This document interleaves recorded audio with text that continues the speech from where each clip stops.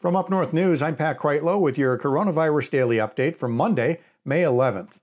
Well, like spring slowly replacing winter, Wisconsin is making the transition into a new phase of reopening during the coronavirus pandemic, with a move that will allow a great many of the so-called non-essential businesses to open up right away.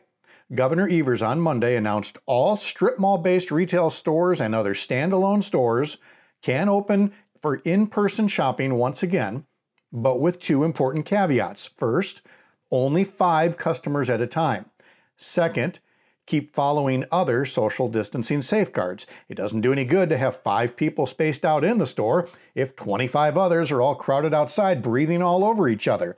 So, shop owners and customers, antsy as we are for a little bit of normal, need to bring along a little bit of patience. It does no good to trade in your cabin fever for a COVID fever that can do a lot more damage.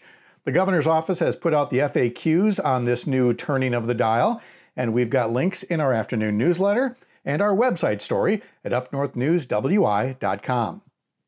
This next step is possible because testing for COVID-19 is getting even more accessible. There was a good-sized line of cars outside the Tech College in Eau Claire on Sunday to get tested, and today comes word of new testing sites in Milwaukee and Madison, open to all residents with drive-through and walk-up testing taking place. 2 spots in Milwaukee, operating 7 days a week, 1 in Madison, Monday through Saturday, and again, see us online for links to get the specifics. Over the weekend, Wisconsin hit some unhappy milestones in this pandemic, 10,000 cases and 400 deaths, and Monday's report brings that number to 409.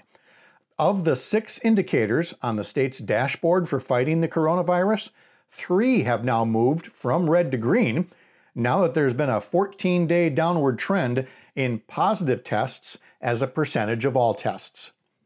Wisconsin is about to have its second election of the pandemic.